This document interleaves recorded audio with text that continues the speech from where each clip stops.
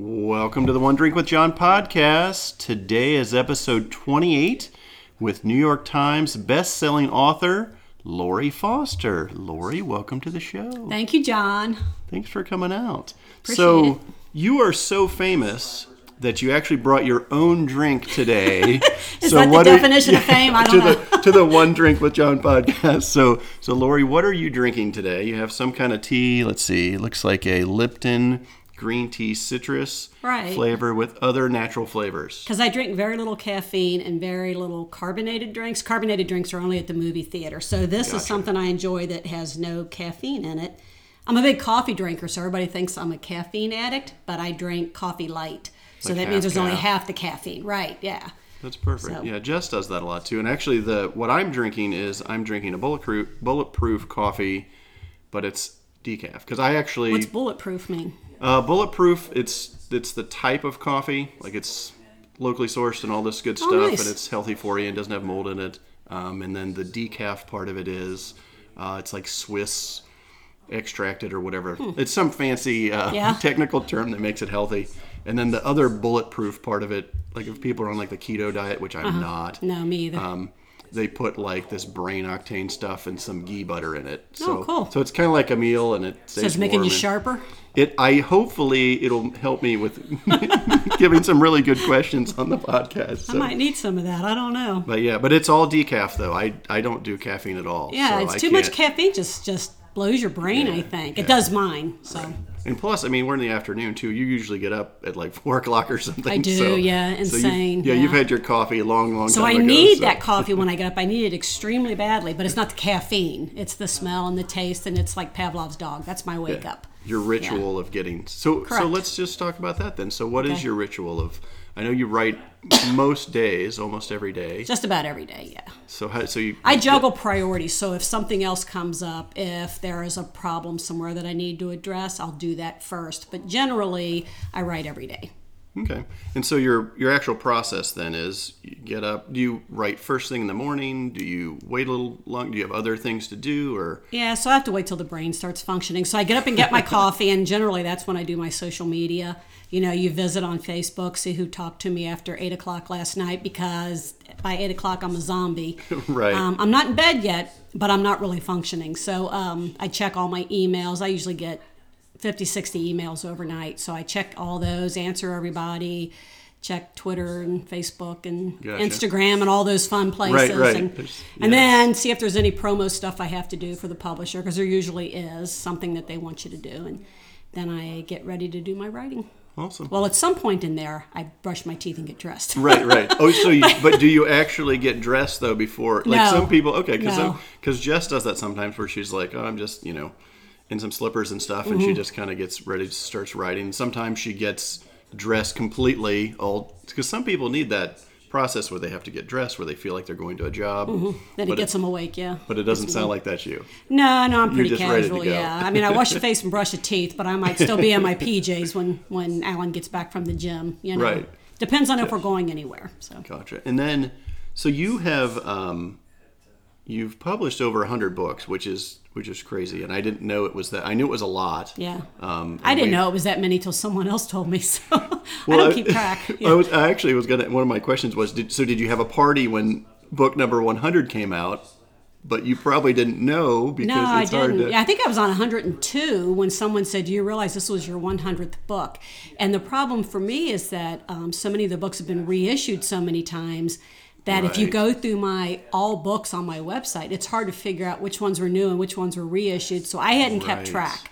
Someone else did and went through and made sure which were the original titles, and there were over 100 of those. Wow. So do you know what I'm saying? If one book is reissued 4 times and you're just looking at all the titles, it's hard to... Right. It makes counting a little dicey. Absolutely. And math is not my strong suit. So. No, that's very tough. Even like Jess has 30 books out, and we went and tried to count hers, and hers has not been reissued, but it was still confusing because you're like, oh, wait, you published with multiple publishers, and then you have some anthologies and some other books Right. you've done too, and so you're like, Yeah. well, that counts. And then she did a book with James Patterson, so it's like Yes. it was kind of hard to add all that in. It does. It gets crazy, and then with some digital and audio and print, and some of those have different covers on them. So Right. But just trying to look at just the original titles, there Right. was.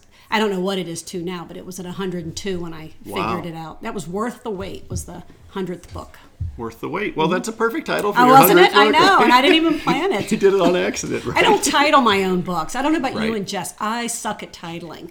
So Yeah. I turn in a book and I always just call it whatever the hero's name is. Yeah. And then the editor comes up with a title for Yeah. me. That happens a lot with Jess. Right, babe? You title some of your books, but usually I lose all the titles. Almost. she loses all the titles. Yeah, it's the same. Yeah. It I don't is the even try same. because I'm terrible at it. I would tell you one I came up with, but I don't know how Yeah. rated yours is. It was accidentally too racy, but I was basing it off Oh. of a song that, yeah. So it was very embarrassing when the editor called me up laughing, saying, "I don't think we're going to call it this." I'm like, okay, You're like, oh, that makes sense. yeah, yeah. That's great. Yeah, Jess has. Well, usually she has a title that she's using in her head. That's like, okay, this book is called blank, but then Mm-hmm. Yeah. it gets changed multiple times. So That's why I just go by the Publisher. hero's name. That way, because sometimes if I try to title it, then I don't remember what I was calling it when I Right. have to look it up later. Right. Because you've already written 3 more books. So if I always just go, I Actually, remember the that- heroes. Well, that makes sense. So- Of course, you're kind of running out of names though after 100 books. But yeah, So I you're get like, names off of my Facebook. So Do I look you? on there. Yeah. So I look on there. I'll ask readers sometimes what's a good guy's name. And you can tell who's read you and who hasn't because some of them will come up with names that were just in a book. Right. But a lot of times they'll offer up their husbands or their sons or whoever. And a lot of times what I'll do is take a first name from one person, a last name from someone else, and smack them together because, together. yeah, I've run out of names. Well, that's fun. Well, that's another reason to follow you on Facebook then. Yeah, there, right? yeah, So that's- exactly. I get a lot of You might stuff have- from Facebook. That's cool. Animals, and I did a book with had to decorate a girl's room, and so I asked for suggestions from readers, and they were all telling me what their little girls wanted for a bedroom, because Yeah. it was a designer. Oh, that's so yeah, I cool. get a lot of stuff from the Facebook people. That is really helpful. That's great. Yeah, because naming it's also difficult, like you said, is you've had 100 books, over 100 books, to not name the same people, the same names. Yeah. And then some of the secondary characters, it's just so tough. many. Yeah, you have so many. There's 15 to 20 names of people in Yeah. each book, Right. times 100, and you're just like, there's going to be multiple names. And I There's don't no want way to around it. use anybody in my family. I don't want to use their name. I have a very big family. We see all of them all the time, so I didn't want anybody to think a book was about them. Right. That would be Not awkward. accidentally put your uncle's Yeah. name in the book. You're like, wait, no, that wasn't really. But like I'll ask on Facebook, who wants to be can I say bitch? The bitch in this book. Who wants Yes, to you say whatever you want on this. And they'll always say me. They you're want like, to be the bitch. Let me oh be my the gosh, bitch. that's really or, funny. Yeah. So a lot of people will volunteer to be the bad guy. I don't. Yeah. I don't particularly want to pick the hero and heroine that way. But all the other characters. Yeah. Well, that'd be kind of fun, I guess. It is, right? To be the bad guy in one of Laurie Foster's novels, that'd be Right, kind yeah. of fun. So, well, let's go back a little bit. I wanted to kind of just start with what was basically what was the last job you had, if you can remember, because I know you've been doing this a while. Yeah. But like, Well, or what jobs have you had, or whatever. you okay, wanna- so yeah, I worked at a store one time as like a clerk for women's clothing. I got fired from that because I was terrible. Somebody would put on pants too tight, and I'd say, I guess they look okay, because I didn't want to say anything. And then I worked at Kroger's for a long time, a grocery store. I was a bagger, had to push the carts in. That was a gazillion years ago. Alan, my husband, and I were already dating, and he would come up on the snowy days, push the carts in for me, so I wouldn't have to be out in the cold. I worked at P&G for a long time on the factory line, and I was actually their first female material handler. Oh, wow. Which just means I Okay. really hated standing there on assembly line packing scope. So, I would do the more physical labor type stuff. As scrawny as I am, but Right, yeah. right. But then after my kids were born, I was a babysitter, or I would clean other people's houses. Okay, so you kind of And- worked for yourself with some odd jobs and things. Right? Yeah. I thought that rain was hitting the window, but it's just blowing off your Oh my gosh. umbrella. Yeah, it's breezy today. Yeah, it is chilly, turned cold. I know. The sun came out for 5 minutes today. And Yeah, it was not like, long. It was much warmer where I came from than it is up here. Oh, yeah. But so I used to, when I would babysit other people's kids, I had 3 little boys, and then I babysat this one woman who had 2 little girls. And when I would go to the grocery store, people thought I was the mother for all of them. Right. Made me feel really important. Look how well behaved they all are. And it was because the 2 that I babysat were dolls. Yeah, that's great. All I had to do was rein in my boys. Well, that's fun. So let's see. I was going to say, I looked up some of the stuff on your website, and again, we've been, you've known Jess. We've been friends for probably 5 Quite or a 6 while, years, yeah, which yeah. has been really fun. So let's see. How long after getting published? So I was going to say, how long after getting published did you quit your job? But you'd kind of had some odd jobs anyway, so it wasn't like you really. It wasn't like you were working at a corporate job and then you got published and you said quit. So yeah, I still babysat, still cleaned people's houses for a while. Right. After I published. This is the thing, a lot of times people in this industry, and I know Jess is not one of them, but a lot of people, they act like they're working in the coal mines. I cleaned other people's houses. You'd have to clean someone else's bathroom. So to me, this is all a piece of cake. Not that writing is always easy, but in comparison to what we could be doing, we got to be some of the luckiest people around. It's an awesome job. I agree. So when I no longer had to clean anybody else's house, and actually have people clean my house now, that's very, very rewarding. So it's like a full circle. Yeah, because one of my other questions was just, what is your favorite part of working for yourself? Well, wearing pajamas all day when you feel like it. Honestly, not having to deal with the public. So you don't have to worry about, you don't have to put your game face on. You know what I mean? Sure. So you don't have to be dressed the right way or have your hair fixed the right way or anything unless you want to, because you're just at your desk. And the only one that's going to see is your husband, and we've been married a long time. He knows to just put up with me. He doesn't. Al's fine with that. He doesn't mind. Yeah, he's okay with it. So yeah, that by far, people that when they're having a bad day or they've got a cold and they have to get up and get dressed and go deal with the public. Sure. Excuse me. To me, that always just has to be really, really difficult. Sure. Yeah. I mean, even if you're just, like you said, if you just have a little cold and you're like, well, I just need to sleep in a couple hours today. Well, most people can't do that. No. Without taking sick time or whatever. So you can adjust your schedule to whatever you want or need it to be. So you can be writing at midnight if that suits you, or you can be up at 4 a.m. like I am writing, and it just works out for however you want it or need it to be. A lot of times you're working more hours than you want to because there's a deadline looming, and life tends to interfere more when you work for yourself because people just know you're home. Somebody will call me and say, are you busy? And I'll say, well, I'm right in the middle of a scene. They'd say, okay, well, and then they just go on because to them you're not working, but so that's a small detractor. Sure. Yeah, Jess has found that a little bit too. I remember she was just like, especially when we lived in Miamisburg, she was just like, oh, I'm working, and her mom would call or somebody call and they'd be like, oh, I'll be right over, and he's like, no, I'm working. And like, oh, but you're home. I'm like, yeah, but I'm actually working, so I'm trying to get stuff done. So right, yeah, I have stuff I have to finish. Right, and then the holidays kind of throw it off. Yeah, I don't like to talk on the phone. I like email, so I very rarely talk on the phone, even to my editor, excuse me, or my agent. But my kids or my husband, if they call, I answer. That's about it. Fair enough. Yeah. Fair if my agent calls, I might email them back and say, what'd you want? Yeah, you're like, what's that? Well, anymore, people just text back. You call and you're like, you cancel the call and be like, what do you want? Be like, just text me. Yeah. I'll answer you at my leisure here. So, a couple different questions about kind of your process and like how long it takes. So, how long does it usually take you? Well, like each day, do you have like a word, if you're just doing like the first draft, let's say, because you're not editing, let's say you're doing a first draft, is there like a word count or a page count that you're trying to hit each day, or does it kind of depend, or is there just...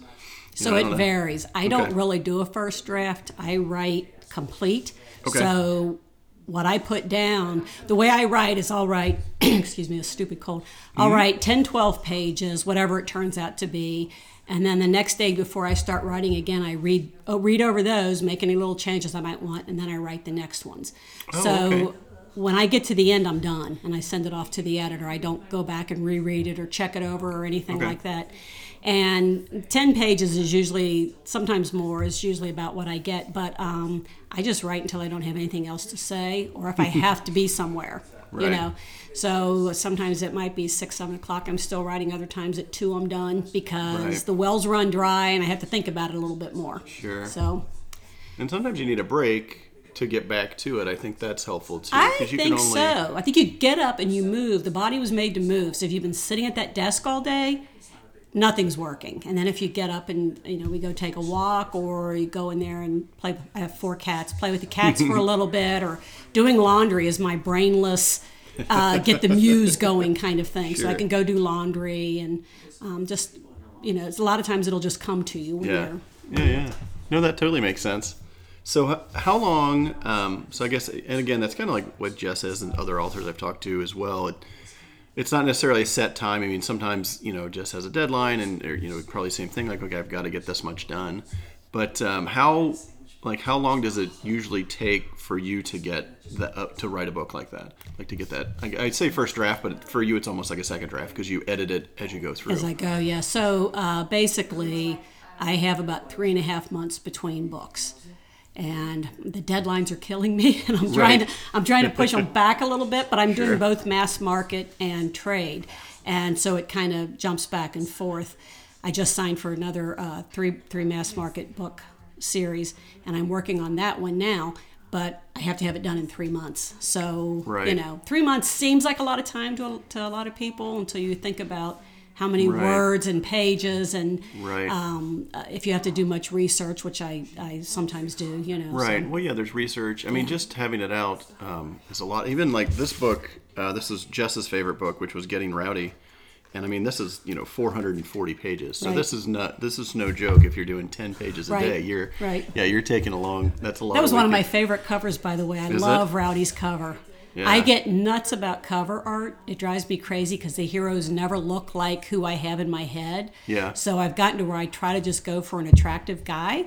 As long as he's attractive and they got him somewhat close. Yeah. I have this thing about chest hair, so I don't like the idea of my heroes spending time to groom their chests because they're busy kicking ass and taking names. They're not grooming their chest. They have other things to do. So I've convinced my publisher that if the guy doesn't have a hairy chest, put him in a t-shirt. Don't give me some baby butt, smooth chested guy because I would never write that. So I thought Rowdy looked really awesome. I like his cover a lot. It looks like Rowdy. Yeah, that's one of my cool. faves. That's interesting. Yeah, Jess said that was her favorite book that she's read of yours so far. Oh, good. Which is really cool. But yeah, it is interesting, the process, how, Jess, and I'm assuming you do kind of the same thing where you give them kind of an outline of what the characters look like so they can kind of do a photo shoot or whatever. And then sometimes it doesn't look like them at all. And you're like, why does this person have dark hair when his is kind of lighter? And then, so it's interesting how the cover is different, but that's cool that they really nailed Rowdy's. So what they'll do for me is they send me, I send in an email what the people should look like. And then they'll send me concept art, which just means it's some random person and the kind of pose that they're maybe going to want to use. And they'll say, instead of there being a brick wall behind them, there's going to be woods. And instead of their hands being on a table, they're going to be on a fence post. And instead of wearing a suit, he's going to be in this shirt and these kind of jeans. So they'll break all that down in a sidebar. So then I have to try to imagine if it's going to look okay. Right. And then they send me, once they take the photos, they'll send me 3 or 4 of the different shots that they're thinking about using. And you, I don't want to say approve, but if I have a complaint at that point, they'll address it. Yeah. And they kind of narrow it down that way. Sometimes I just know, that's why I said I've gotten to where I would drive them insane and drive myself insane if I carried on too much. So I just try to say, is he a good-looking guy? Does he suit the picture? So. Right. Yeah, I mean, there's not much, and they've also, usually they're done with the photo shoot, so it's not like they're going to pull the guy back in. And they're not going to take more photos. Like, these are the photos we have. This is, and they can obviously Photoshop and move around some backgrounds and different things, or put some tattoos on people. Which is always fun. They put tattoos on people that don't have tattoos. Yeah. Well, I just saw this. I just posted this on my Facebook page. Well, by the time this comes out, it won't be just on there. But ages ago, I think it's 2004 maybe, somewhere in there, I was in an anthology. I forget the name of it now, but it was a Christmas anthology, and the guy's holding a bunch of presents. And then I saw Sydney Bristol had a new book out, and it's that same cover, except that instead of a smooth-chested guy with bright Christmassy colors, he's tattooed, has a hairy chest. But it's the same picture. Right. Is he carrying presents too? Yes, he's holding presents. It's a Christmas book also. Yes, but it's the exact same stock art. Yeah. But they changed it enough to make it look like he's a darker guy with chest hair and a tattoo. And So I shared it just to show readers how, because it fascinates me what can be done. Sure. And I love it because a lot of times when they do a reissue for me, it's usually stock art on a reissue. Right. And they're it's not going to really do a new photo shoot. Right, not on a reissue. And it's really cool when I see what all they can do with that stock art. Yeah. It's fun. It is funny, and Jess has talked to friends of hers like, oh look, we had the same guy as on her cover, and you could tell it was the same day that they were shooting it, but it was just a different pose or whatever. And it is, but that is nice about Harlequin and HQN that they usually do a photo shoot, so you get original photos, which is kind of nice, because the stock photos, you could have it on this cover and make it look really nice, and then next year you see the same 10 picture other people have it at the same, you're like, it was so nice that everybody's like, I'm gonna buy that too. So but that's kind of fun that they do the I love seeing how they can switch them up and make them different. I've had back before I got as popular, that's what they did with stock art back when I guess when I wrote for Kensington and Berkeley, and so I still see some of that artwork show up, but on different authors' books from different publishing houses. So there's some cover models making some money somewhere. Right. Well, that's good. At least they get paid again. Right. So right. Cool. So you talked about reissues, which was one of the things I wanted to ask you about. Can you just kind of explain what that is and how that works if nobody's done that? So obviously you have 102 books that have been published. Right, so they'll take a book that was, and my only issue with it is that times have changed so much. So a book that I wrote back when 1997, when I was first published, which was, a gazillion years ago. Right. Things have changed since then. So back then, you put a baby down to sleep on their stomach. So they'll reissue that book, and someone will say, "You're never supposed to put a baby on their stomach." Wow. And I'm like, back then you did. And this was a long time ago. Right. Or someone will have a key to get into their hotel room. And, of course, no one has keys now. Right. They slide a card. They must be at some old ancient hotel, right? Correct, yeah. And I had one guy that had a gigantic car phone, which, of course, now it's just a mobile phone, So, but those were appropriate for the time, and then they reissue them. So my publisher tries to make it clear that it's a reissued book. They try to tell you the date that it was first out. But I think the way it works in contracts or something is, I don't remember this exactly, but and I'm sure each one's different. Each deal can be different. A little bit different, yeah. But any book that has gone without being published for 3 years, then you might have a claim to the rights on it. Mm-hmm. So mine never go 3 years without being back in publication. Yeah, and so usually it has to do with sales a lot of times, where now that books are digital, it's harder. But you have to sell a certain amount. If this book hasn't sold 100 books in the last year or something, then maybe you can get the rights back after a few years or something. And I can't get any of mine, but that's always reissuing a good problem and a bad problem. Yeah, I really wouldn't want to have to deal with it at this point. Sure. So I admire all the authors that can do all that on their own. I'm an old dog and I'm tired, and I want to sit around in my PJs and write, not do all the rest of that. Right, right. But so they often reissue them, and a lot of times they give them a whole different cover look and a different title.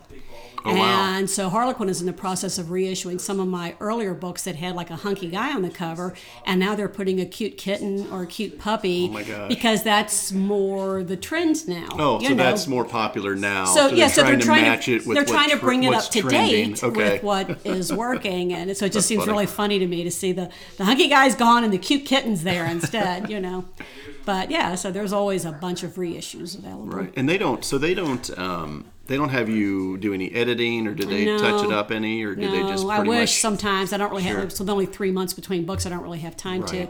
But it would be nice if you had a chance to go through and maybe update them, Yeah. But it also might be time consuming trying to take that massive car phone out of there. Right, and give them a cell phone That's true. instead. You can't just copy and paste, or delete and remove and put something else on there too. Well, and of course, in some of those books, you had situations because it was just, pre-cell phones. Nowadays, you would have to rewrite the entire thing because you'd think, why didn't they just call someone? The situation would be entirely different now than back. Oh, that's interesting. Used to, if you didn't have a phone handy, you were, Yeah, that's true. Somebody breaks down the side of the road and they're like, oh my gosh, I'm totally screwed. And you're like, now you're like, well, just call somebody. You're like, oh, but we can't do that back then. Right, yeah. Back then you were, at their mercy. So there would probably be a lot of rewrites that would have to be done on some of those earlier books. That's interesting. That's really cool. Yeah. Yeah, I just think I think it's so cool that you have this book that you wrote even in 97 or 90 whatever it is, and then now it has this new life. Yeah. and it comes out, and then you're obviously getting paid again on that, and the publisher's Right. doing well. It's Always just kind of getting a paid neat. again. Yeah, it's kind of neat. You're just getting paid again and again on things that you did years ago. Well, so. and it's always shocking to me when a reader will write me because they liked it, and I'm thinking, holy cow, that was from '96. And it's kind of a blast when you hear from someone and I say, did it hold up okay? Because I haven't reread them. And they'll say, yeah, I liked it. And I'm like, oh, good. I'm glad. I'm glad it held up. That's awesome. Keep in mind it was from '96. Right, and obviously, 100 books later, you're getting better every book, and it's, so your writing skill and everything now is just totally different than back then. So I think you get better. I think you refine your craft, and I think your focus shifts a little bit. What 30-year-old Lori was interested is different from what 60-year-old Lori is interested in, so my focus has maybe changed a little bit in the books. I like to really have a lot of action and kill people in my books now. Oh, okay, fun. I like to have the good guy killing the bad guys, Gotcha. and back then it was just all more about the romance. So there's still a lot of romance, still a lot of sex, but your focus shifts a little bit. Sure. So you just And try to bring that audience along with you. There. Yeah. I like it. Yeah. Is there any reason that you think it's changed that way, or is that just something that you're more interested in yourself, like movies and things you watch, or just? Well, yeah, I think society's changed, right? So human trafficking always the new series I'm working on now is based people rescuing people from human trafficking. Sure. And so I've done that in a couple other series because it's something that just largely interests me, something that wrenches my heart. Something I wish everybody would be more aware of. So it's just more on my mind, maybe. Yeah. And I remember when I saw Taken ages ago, when Liam Neeson is going through and he's trying to find his daughter, and he's going past all these women who were chained to beds, but they weren't his daughter, and he didn't want to alert anybody that he was there, so he had to leave them. And as soon as I saw that movie, I thought, I want to write a guy that saves all of them. He doesn't leave anyone behind. And that sort of led to my first human trafficking book, where he went to get someone else and brought another woman out, and she ended up being the heroine in the book. So it was a very different focus today than we had back then. Yeah. Life is much harsher, I think, now than it was. Or at least in movies and books it is, right? Well, we're more aware of it because with the internet and That's everything, true. You hear about every little thing that happens. Used to, if you weren't reading the newspaper, or watching the evening news, right, yeah, right, absolutely. and even then, it was more local news. Sure. It wasn't as broad as it is now. So. Yeah, you don't have. That's true. You see a lot more things going on for Right. sure.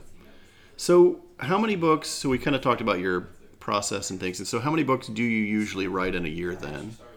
Because you said it takes 3.5 months. You only have so many months in a year, but Right, so I always do the benefit novella, which Okay. is a short story that I do. The contract is written so that all the advance and all the proceeds go to, it's always been a charity, but the last few I've made strictly to the Animal Adoption Foundation, which is a wonderful no-kill animal shelter in my area.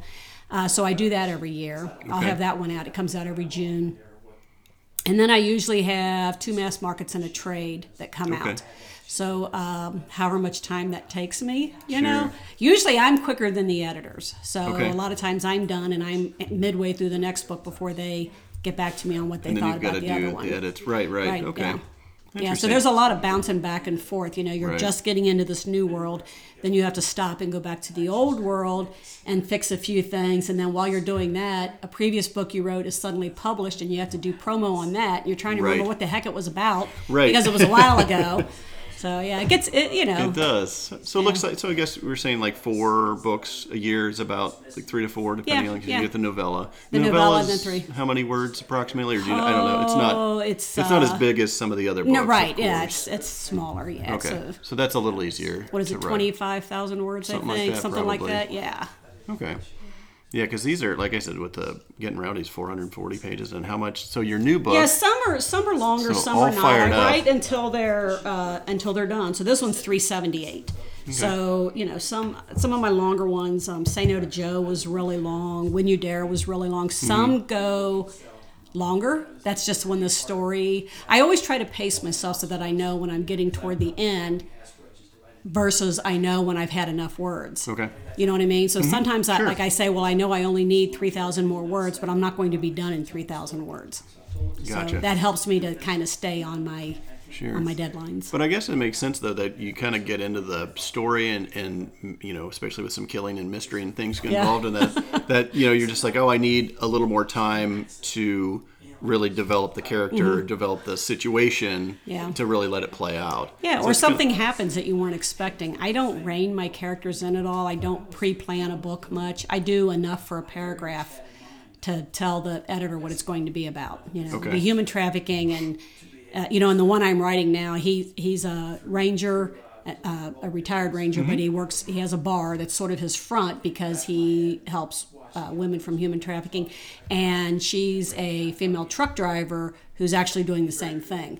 But, cool. But they neither one trusts the other because they both know the other one's doing something else.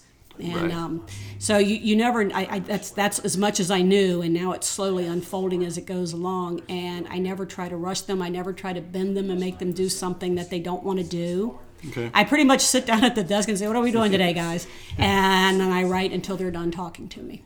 That's interesting. Yeah. So you don't do a lot of plotting in it at all. No, you just kind of do an outline of what I do that little bit I just told you. And for the editor, so they know what the book's going to be about, Right. so they can buy it. Right. Yeah. Okay. And I give them. I'll decide what the guy's going to look like because there's almost they usually don't put women on my book, so I have to tell them what the guy's going to look like. Right. And then I just go from there. Very interesting. Yeah, I've told really them cool. if they would tell me what the guy looks like, I could write him to look that way. Yeah, if you they do it did the the other covers way before around. I wrote, that would work out so much better. Yeah, because it's interesting. Even I would think sometimes before the book is completely done, they've almost got the cover ready too. And so depending on the timing, if there's a deadline, and you're like, well, we kind of need it to make it look like the guy, but I haven't really fleshed out. There what he's have been done, so many times where they have the cover done, they have the blurb done, and then my book didn't turn out anything like the blurb they did. Oh, wow. So they have to go back and redo it because I'm not going to redo the whole book. But No, of course not. I mean, we'll do the back cover instead of the blurb instead of that. So like they'll That's send me a blurb, interesting. say, "Does this sound right?" I go, "That'll probably be okay." And then I finish the book like that was nothing like that. Right. So you just kind of get in the heads of the characters and just kind of go with what's going on. That's fun. And I'm assuming that's more fun for you to do it that way than to be more of a strict plot out and A to B and that. So I'm a firm believer that every author has their own process, and they have to do things the way that they do them. So, I had a friend that used to draw this great big arc, and she would write all the different scenes out and draw bubbles about how they connected, and that was part of her process. If I did all that, I'd be done. That'd be as much as I wanted to do on it because I would already be finished. So, you're like, that was way too much work already. You're like, I don't even write the book. Right, but it worked for her, right? So, each author has to do. I was talking to Karen Rose, and because she writes, very, very much suspense, and so she has to kind of figure out what's going to happen before she sits down to write it. Chris Feehan and I were both saying we kind of just fly by the seat of our pants, and so I think it's fascinating how each author has their own way. Yes, the plotting and the pantsing thing, And that's the biggest secret when people want that secret handshake to writing is you have to find what works for you. Right. I'm not a big believer in writing workshops because I think what happens is you confuse people. You tell people how you do it, and then they think that's how they need to do it. If they can go and listen and just try it, see if it works, But it should always just be a trial and error. See what works for you and go that way.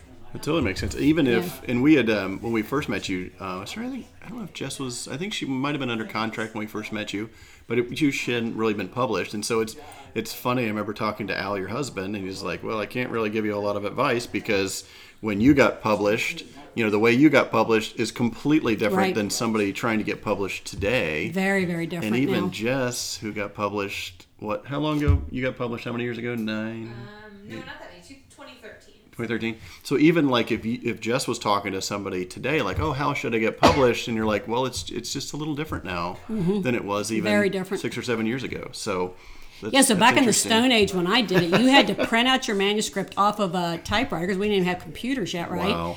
And then you had to mail it to Canada with a postcard, and they would mail the postcard back to tell you when they received it. And then easily 6 months went by, sometimes a year before you would hear. And so I already had a stack of books. When I sold the first one, I already had a stack of books done because it took so long to hear back. Wow. Oh yeah, my I know. It was heartbreaking, isn't it? It was terrible. It was grueling. Crazy. So you had written, because I think I was reading on your site that you talked about, you wrote 10 manuscripts that you had submitted before you were sold. Yeah. And it takes, because even when Jess was doing that, because she was submitting to Harlequin, because it was one of the few places that took took manuscripts without having an agent, and it would take her 6 or 10 months to hear back. Right. Sometimes it was. People don't understand that now. Yeah. With digital stuff being the way it is, it took forever, and you had to always print a copy of your manuscript because they didn't send it back. Right. You mailed that baby off, and that was it.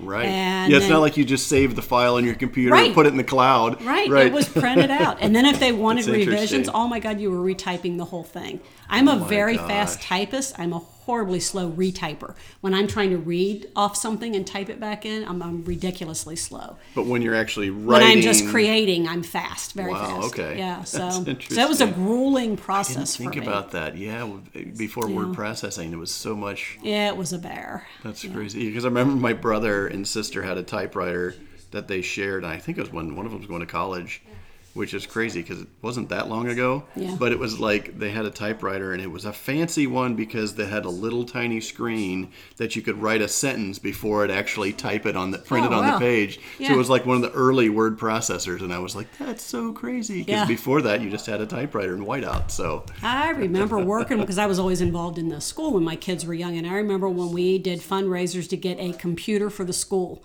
And then we did fundraisers to get a computer for each grade level. Yeah. And then we did fundraisers to get a computer for each classroom. Now every kid has a Chromebook. Everybody, you have to have that to go to school now. Or an iPad or something. Right. So that's interesting.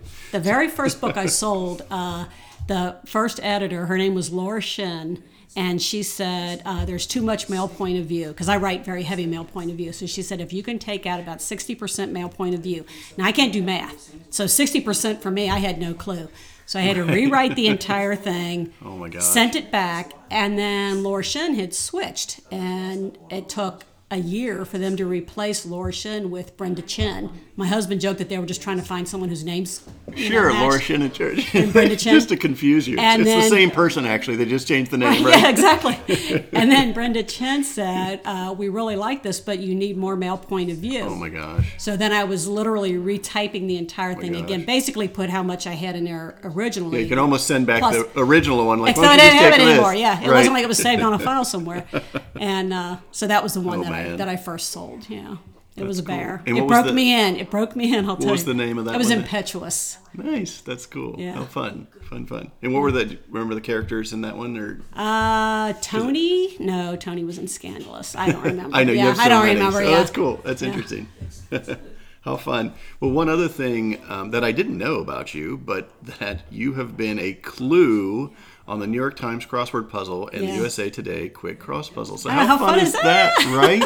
So I know. I was so you've tickled. made it when, right? Yeah. That's those cool. two things, and then so cool. Ellen DeGeneres one time.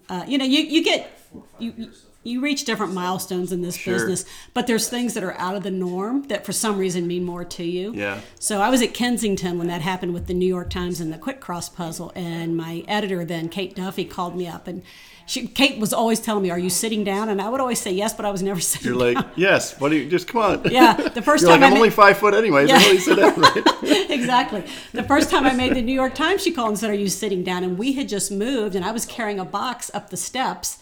And I said, yeah, because I wasn't. And then she said, you're on the New York Times. I'm like, oh, wow, cool. But I was so busy moving, that you I didn't like drop the box and fall down. No, yeah. it was cool. So when that happened with the New York funny. Times and the Quick Cross, that was both super exciting, and they printed it out for me and mounted it and everything. And then fun. The most embarrassing was Ellen DeGeneres, who I adore. Right. Ellen's the best. She was on site, poolside, doing a broadcast. And she walked up to some average-looking Joe that was sitting in his chair relaxing, and on the chair next to him was one of my books. Oh, nice. And it was opened up and laying face down. And Ellen DeGeneres picked it up and flopped down next to him and started reading out loud. And people were calling me like crazy, pick up your phone, pick up your phone. Ellen DeGeneres is reading you. My face stayed red.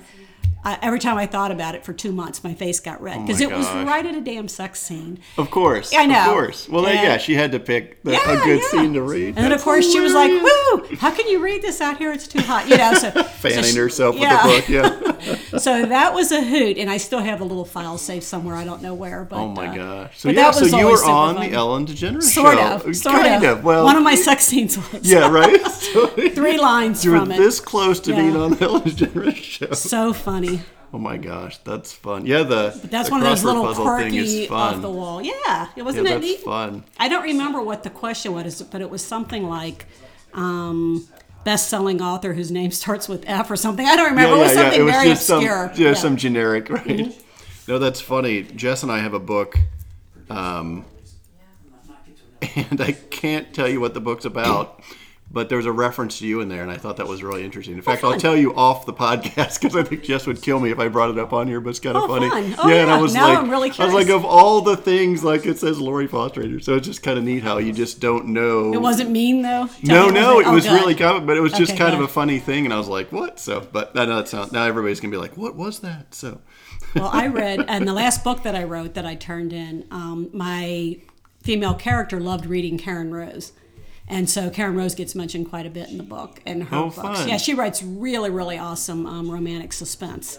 And so I thought, well, I'm not going to make up an author. I'm just going to use Karen Rose because she is awesome. So yeah, that's it's always fun. fun. So yeah, you just threw that in there too. threw her that's in there. Great. Yeah, I don't think she knows yet, but I'll it tell is her. fun, and that's one of the things I'm going to ask you about too, because I know Jess has done that too, where she just, especially the early books, just threw in a few things that just kind of was like an homage to something that we had, like a park that we used to go to. Right. We named the park after somebody that we knew, like did some fun things like that. Is there anything specific you can think of? Or I know that's fun to do stuff like put little Easter eggs in there. Yeah, for well, people. so when I was a kid, we always went to Williamstown Lake. My mom and dad had like a fishing cabin on Williamstown Lake.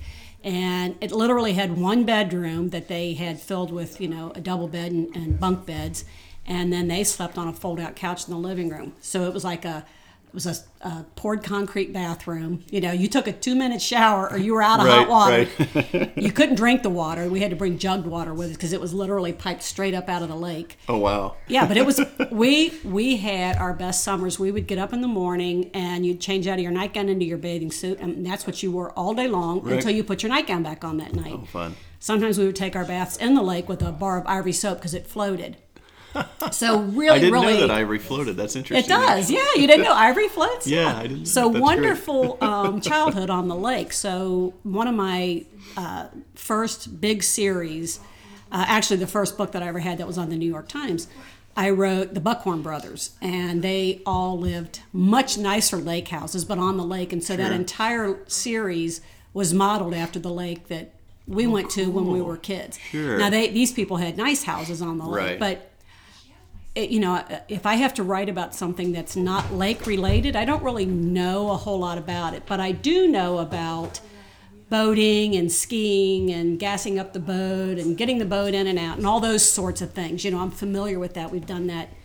Although you helped us get our boat out. Right, I last did. weekend. Yeah, actually, that's kind of why we reminded me to get you on the podcast. I know how it's you're supposed pulling to the be boat up. done, but I'm very uncomfortable doing it. These Yeah, we people had to- that make it look so easy, Right. I'm totally impressed. Well, somebody actually, their brakes broke. I think the brake line broke, and their boat and their truck actually went back into the water. Oh, So you guys no. did totally fine. So Man, oh man. Well, Alan said he was getting the boat out once and he was having a hard time with it, and some guy asked him if he needed help, and Alan said yeah, and his wife came over, and the guy said, I can't do it either, but my wife can, and she did it for him. Oh wow. So yeah, it's... Well, just backing the trailer down is not an easy thing to do. I'm so. always afraid, like you just I've said, been- something's going to break and it's going to go in the water. Yeah, It's I'm like, always oh. setting the emergency brake and everything. Yeah, Yeah. it's funny. Knock on wood. I've for had sure. some good luck because we've had our boat 3 years now, so I pulled in and out 3. But it's been pretty smooth. But It's harrowing, isn't I've it? also almost taken out a few mailboxes on the way back from the. But, Oh, man, because it's yeah. just a little bit wider. 'Cause you and got the a roads pontoon that's wide, yeah. and the road's pretty narrow here, Yeah. so it's. Yeah. That's funny. Well, that's cool that you set. So you obviously change the name of the lake, but that's neat. Right. I bet that helps to visualize that as well, because then you does. can kind of get into the story, makes it easier. So Yeah, so I've had a few series set around lakes, and it's always just my experiences in the lake. Now, the series I'm writing now is in the mountains. Not if it was the Smoky Mountains, I'd be okay. I know those also, but this Yeah. is, Colorado. So I'm like, I have no idea, and I don't want to go to Colorado to find out. So, Right. So I'm talking to a lot of different people that live there, trying to get a good grasp of I think that's helpful, though. the elevation apparently has a the huge, elevation, must be a big deal. Yeah, I've never been to big Colorado, deal. but I've Yeah. heard that's a big, or it could be a problem or whatever. So that Now, would you be- want to fly there? I mean, if you were sitting, would you? Are you one of those people that say, "Sure, I'll get on a plane and go"? Yeah, I would like to. I'd love to go see, to I hate Colorado. it, yeah. Yeah. I mean, I wouldn't mind if I could blink and be there, but I hate flying. Well, the these days. traveling part's not my favorite. Yeah. But it's still, I'd rather fly than drive, especially if you're going to Colorado. So Yeah, even yeah, I if don't I'm wanna going go. to Florida, it's like, let me get straight. It's 2 hours and 5 minutes from the airport to the airport, or I can drive 20 hours. So I'm like, yeah. But these days it's an hour to get to the airport and 2.5 hours being at Well, the airport. that's true. You do the have to chance of them wait. losing your luggage is high, and That's true. It isn't Yeah. the most. Although we did, when we went to California, and actually we went to Phoenix, we were in first class. Mm-hmm. And, oh man, that was like, I know, it's nice, it was right? Delta first class, and I'm like, how are we ever going to fly in the back, in the back anymore? I'm like, there's no way. Because I've always been really specific about making sure I pick the seat. Mm-hmm. Like I usually have to pay a little extra, even if I'm on Frontier, Yeah. so I can pick the seat. Yeah. Because I'm 6'4", I want to have an extra room, and Yeah. usually by the front. And boy, the first class thing, you board early. They Yeah. got food and drink and this and a blanket and a hot towel. And I'm like, this is the way to go. See, Alan and I always feel like posers when we're in first class. Oh, we were totally posers, but we were loving it. I'm Yeah, like, it's very comfortable. Yeah. it was nice. Yeah, I'm like, how are we ever gonna not get first class tickets? Well, you can move So- your legs without jamming your knees into the seat in front of you. Yeah, absolutely.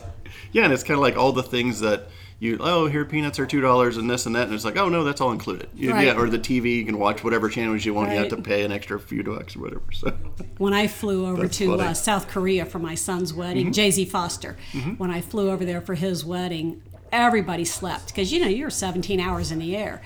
Everyone slept crazy. except me because I can't. I'm an insomniac anyway, and I Wow. I wanted to be aware in case that plane went down. I didn't my want to be gosh. asleep. I'm a terrible nervous flyer. Really? So, but So you just picture the worst, and it's just oh yeah, always yeah. I'm praying as I'm going up, and I'm giving thanks as I'm coming down. But Korean Air does an amazing job. They were fabulous. Yeah. And you flew from where to there? I think we went to we flew you out have of to go to- Cincinnati to Chicago, and then from Chicago. Oh, okay. So it was to- directly from Chicago. to, Okay. Wow. What's the Seoul, big city? South Korea. Seoul. Yeah, Seoul. Okay. Yeah. Wow. Well, that's cool. But And then once you land, then you still have to take a shuttle and then a bus, and then because right. they were It's in Chuncheon. planes, trains, and automobiles just to get to where you're To where you're to going go. there, yeah, it was a journey. Well, that's cool. Well, you mentioned your son Jake, Jay-Z Foster, and it was one of the things I wanted to bring up because that just sounds like that would just be fun. Like Jess and I are awesome. kind of enjoying that I'm writing a movie script and she's writing, and it's like, how fun is that your son is so writing? amazing. It's so amazing. And so I got to read his, I think it just released, and I read the stories before anybody else did, and I feel like he knocked it out of the ballpark on those. The first Right. one was so freaking creepy. And when I said that to him, and he said, "You didn't like it?" I said, "No, I liked it. It was just that creepy." That's good. It That's was a very good thing. creepy. And then there's one that has a lot of off-color jokes in it. I was laughing so hard. It's still horrifying, but Right. it has a lot of male humor jokes in it, which is my speed. Sure. And he said a few female writers or readers weren't crazy about that. And I said, "No, I love those jokes. Leave those jokes in." You're like, Those don't were worry, my mom amazing. likes it. It's fine. Yeah, yeah. So, I'm That's cool. totally impressed. It's very cool. Then when I talk writing, there's someone in the family that understands. Yeah, So, absolutely. yeah, I'm very proud. That's very cool. Yeah, and actually, I'm going to have Jay-Z on the podcast here coming up. Hopefully, in the next one. This podcast is going to be coming out on Black Friday. And your book, we wanted to bring up your book. I've got a bunch of other questions. We can just keep going as long as you like. I'm fine.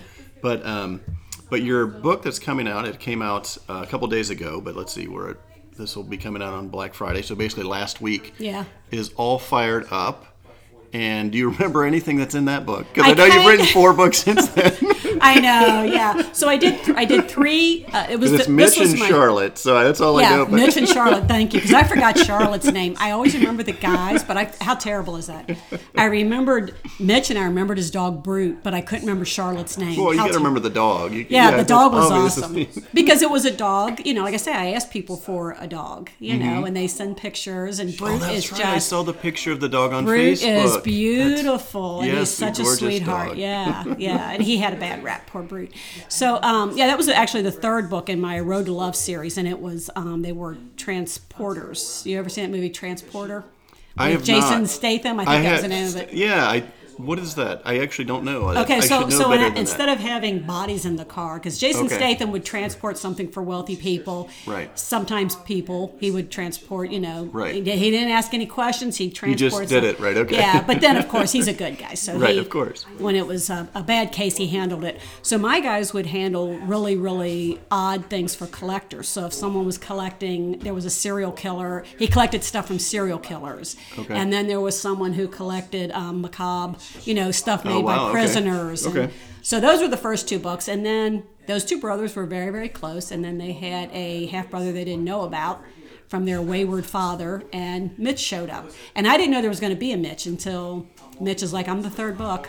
I was like, okay. Did you sell this as 3 books, or was it? I sold it as 3 books, and so I knew. But you didn't know. Right, I knew it was going to be Brody and Jack, and then their pseudo sister, a young lady that had worked with them from the time she was 16, was Charlotte. So I thought it was going to be Charlotte's story. Well, it was Charlotte's story, but here Mitch was a half-brother that I didn't know anything about. But as I wrote those first 2 books, I learned more about their father and their mother, and Mitch That's just cool. sort of. Now, was up. Mitch? He was not in the first 2 at all. So there he just came around. Midway through the second book, I'm like, I know who it's going to be. And that's fun. It's like he knocked on my brain and said, "Hello, my turn." It's like, so yeah. He's like, and where's my book? Yeah, my exactly. Book? Where is it? Because Charlotte, Charlotte. When the first 2 guys were sort of the bad boy types, and so she had always sworn she wasn't going to have.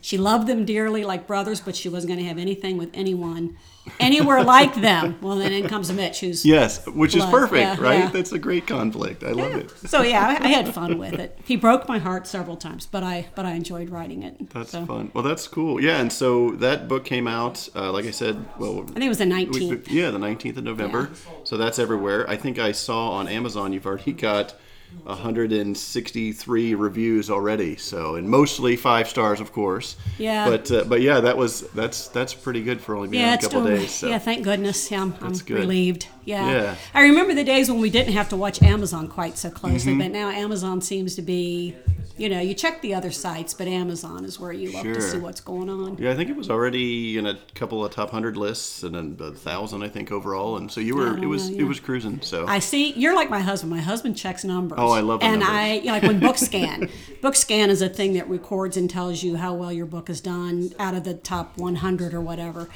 I get it, and then I send it to him because all of that stuff is a huge distraction to me.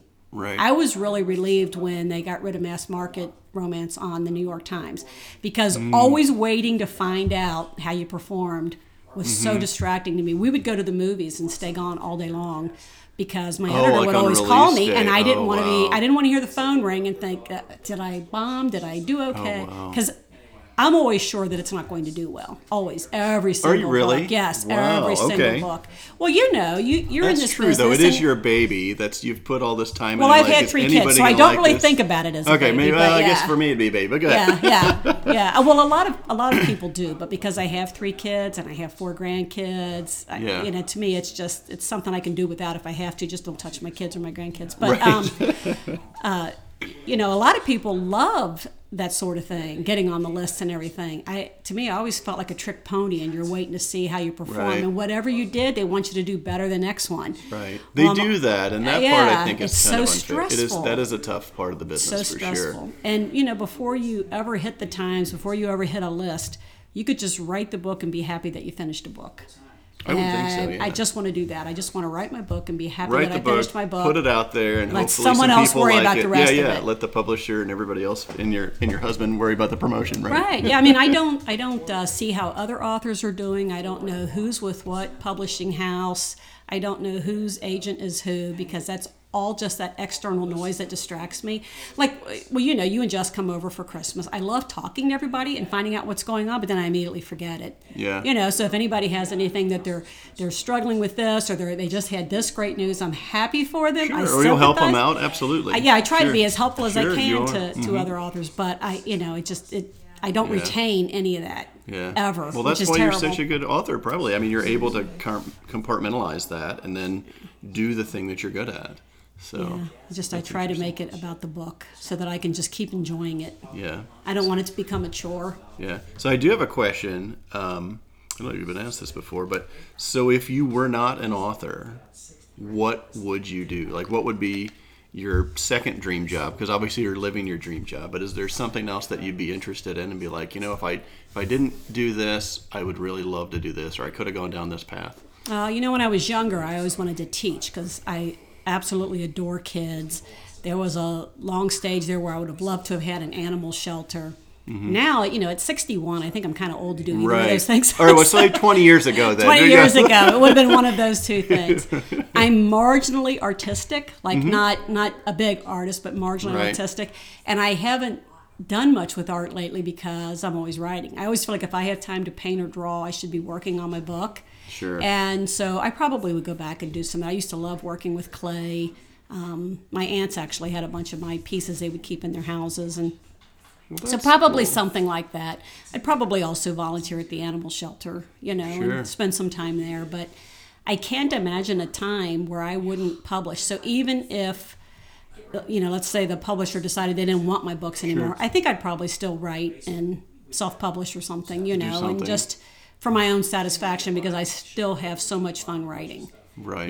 When I get done and I've written, I'll come in and tell them I got 16 pages done today, and on a good day. Sure. There's so much satisfaction in that, and especially if I feel like they were really good pages. Mm-hmm. So I can't imagine ever not doing that, whether I was getting paid well for it or not. Yeah. Well, that's really cool. Yeah. Obviously, you do, and it shows in just following you on Facebook and all this, it just shows in what you do. You really love what you do. I do. Yeah. My favorite part about you is you're just you, and you're just nice? Lori, you're just Loretta, you're just down to earth. Like you guys. I think it's true of all really authors, cool don't you? This. For the most part, yeah. I mean, there's I'm sure some people that have security guards and things like that, but but honestly, that's the thing that we just love you guys so much, and it was so neat. I remember I talked to Al in one of the first book signings or whatever we went to. Yeah, I think we were at Barnes & Noble doing a holiday signing maybe. It was something like that, and it was just kind of fun. And then you're just like, oh, why don't you just go to our Christmas party? And I'm like, I'm sorry, Lori Foster, the Lori Foster is asking. And you're just like, no, you live close by, just come on by. And so you guys are just so down to earth. I think it's been great. You've been a lot of when you have kids and grandkids, they'll keep you down to earth. Well, I guess they'll you're right. remind you. They humble you no matter what. They show you the priorities there real quick. Yeah. That's great. One other question I had and actually probably should be for Al, but so you've got over 100 books, 102 books, multiple. So do they give you copies, like hard copies of the new books that they reissue as well sometimes? Like if they're doing a mass market? If it's a print book. Sometimes when it's just digital, they don't, but they'll send me the digital file for it. But yeah, anytime it's so I used to write with St. Martin's and Berkeley and Kensington, so same thing. If they reissue a book, they'll send me copies of it. Now Berkeley hasn't, because all of those books are still in print. They haven't. They just recently changed the cover on one, but they didn't send me any copies. So they just keep the old, Yeah. So, but yeah, anytime they reissue a book, they'll send me copies, and then I always do tons of giveaways on Facebook. Because well, you have a basement. You have to have a basement full of books. Yeah, we do. Because because I know Jess, per the contract, you get a certain amount of free books. Usually it's like 50 books, or I don't know. Yeah, I think I got like 75 or something. Depending on, obviously you're bigger. But then so you get 75 on the print, and then you get like 50 on the hardcover, and then you get some of the audio books, and then every reissue they send me 3 to 5 to 6 copies, and I don't know what to do with them. Alan took a bunch to a library once because I was saving them for a while back in the beginning. I thought, well, this would be neat when I'm dead. The kids will look and see when this one was published here. No, I don't think anybody cares anymore. It's like, what are we going to do with all these books? Right. Yeah. There's too many. Well, plus, with the foreign, if you're published, like with Jess, some of her books are in foreign. So, like, we get a box in the mail. I'm like, it's from Harlequin. Yeah. And she gets 3 books. And you're like, what language is this? And they're like, open up. Like, oh, it's in Japanese. Like, you just don't know. So you have all those, and when it's in Japanese, it opens from the back, right? Yeah, which is really cool. Fun? It's the coolest. And the covers are completely different. Right. Like there was a baby on the one cover, and apparently that was a big deal. I don't know I couldn't read the name of the title. So my funny thing is when they do them like Scandinavian or something. There's always a naked person on the cover. Oh my gosh, I know, great. and it's always a riot. So, that's having hilarious. 3 sons when they were younger, I could leave those out and embarrass them to death. Oh my god, yeah, their friends come over. You're Yeah, like, oh, like, that's my mom's book. Mom. Oh, Right, yeah. Although it's pretty tough to embarrass my boys, I have to say. well, they probably have some tough skin like you do too. So. Yeah. Well, they're I would always hear these parents talk about their daughters, didn't want them to be at the school or were embarrassed. And Yeah. the boys were never that way. If Yeah. anything, they'd want to pick me up and carry me around, and I'd be yelling, "Put me down!" Right. Because they were bigger than me by the time they were 12 years old because I'm so short. So you kind of answered this question, but I was going to kind of ask you. So how long do you think you want to keep writing? But apparently you want to keep writing until you can't write, even if you're not published. So Yeah, I would just want to slow down, I think. So I don't know. the pace. Yeah, I'm sure so- because you have some serious deadlines, and that's very stressful. So Well, and then there's so much, back in the early days, there wasn't as much, my husband says, there wasn't as much that Lori Foster had to do back before anybody knew Right. who Lori Foster was. right, that's true. And so I kind of made the big decision. I'm going to the Book Lovers Con next year, but I don't want to do any other travel. It's exhausting, and It is. and it takes me a week to recover. So you go somewhere for 3 or 4 days, and you've got 2 days of prep for it, and then you've got 3 days of recovery when you get back. Right. That's a lot of writing time gone. Yeah, if you're on a deadline, that's the killer. Yeah, and we Jess live has on talked about- deadlines. Yeah, You know, you're wait, always on a deadline. You're always There's on a always deadline, no yeah. matter. And if And you're then not, you kind they're of going to want it bump to be up your that way. deadline. Yeah, you kind of want it to be that way, but I don't know what I'd do if I didn't have a deadline, but wouldn't mind finding out once or twice. Right, wouldn't that be great? Yeah. Slow down and have enough time. Yeah, Yeah, maybe you can hang out at the lake with your sons or something. yeah, that would be So- fun. But yeah, so we talked about, we talked about your book, All Fired Up, so everybody should go out and buy that immediately. Immediately. With Mitch and Charlotte, that's everywhere that sells good books. And then you also have a podcast, which is the Romance Reader Podcast. Right. And what is that? Just kind of explain what that is. So every year we do the reader-author get-together in Westchester, Ohio, and you guys have been there, I think, just about every year, haven't We you? have, absolutely. I think we had our 15th. This will be our 16th. Was last year the 15th, I think? I Or think this it was. year. I It think was still 15th. this year, last June. Yeah, I was think the 15th. Yeah, 2019 was the 15th, I believe. So it's every June, and it's very, very affordable. It's like $100, and it gives you. We're adding a Wednesday party for 2020. So there's a Wednesday, Thursday, Friday, and Saturday party. There's meals, breakfast, lunch, and dinner Friday and Saturday. 2 massive book signings. Workshops people can go to, massive raffles. I think we made $32,000 off the raffles last year. Wow. Or I keep saying last year, but it was last June.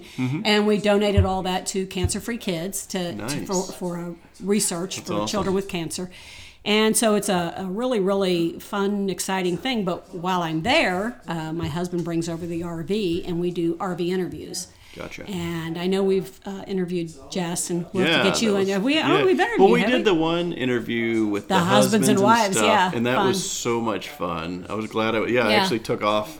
Jess called me, and she's like, "Can you get off Said, work?" "Get I'm up like, here," yeah. I'm like, "I'll be right there." So Right, that was yeah. so much fun. So I think it was like 4 couples. So it was. yeah. Well, Jay Z was there too. Jay-Z was there, but his And, was flip-flopped because he's the writer and his wife is not. That's And everybody right, else, that's the woman right, was the that's writer. right, And it was yeah. the husband being That's supportive. true. Yeah, because so. it was Jill Shalvis and And Dave, her husband yes, Dave, yes. and Janice Maynard, Janice. her yes, husband yes. And Charles. everybody's so nice. That Yeah, was they super are. Nice It's a to meet great everybody. group. So the whole was fun. theme of that event is the happy place. I don't want to hear anybody bitch. I don't want to hear anybody complain. I want everybody to go there and have a good time.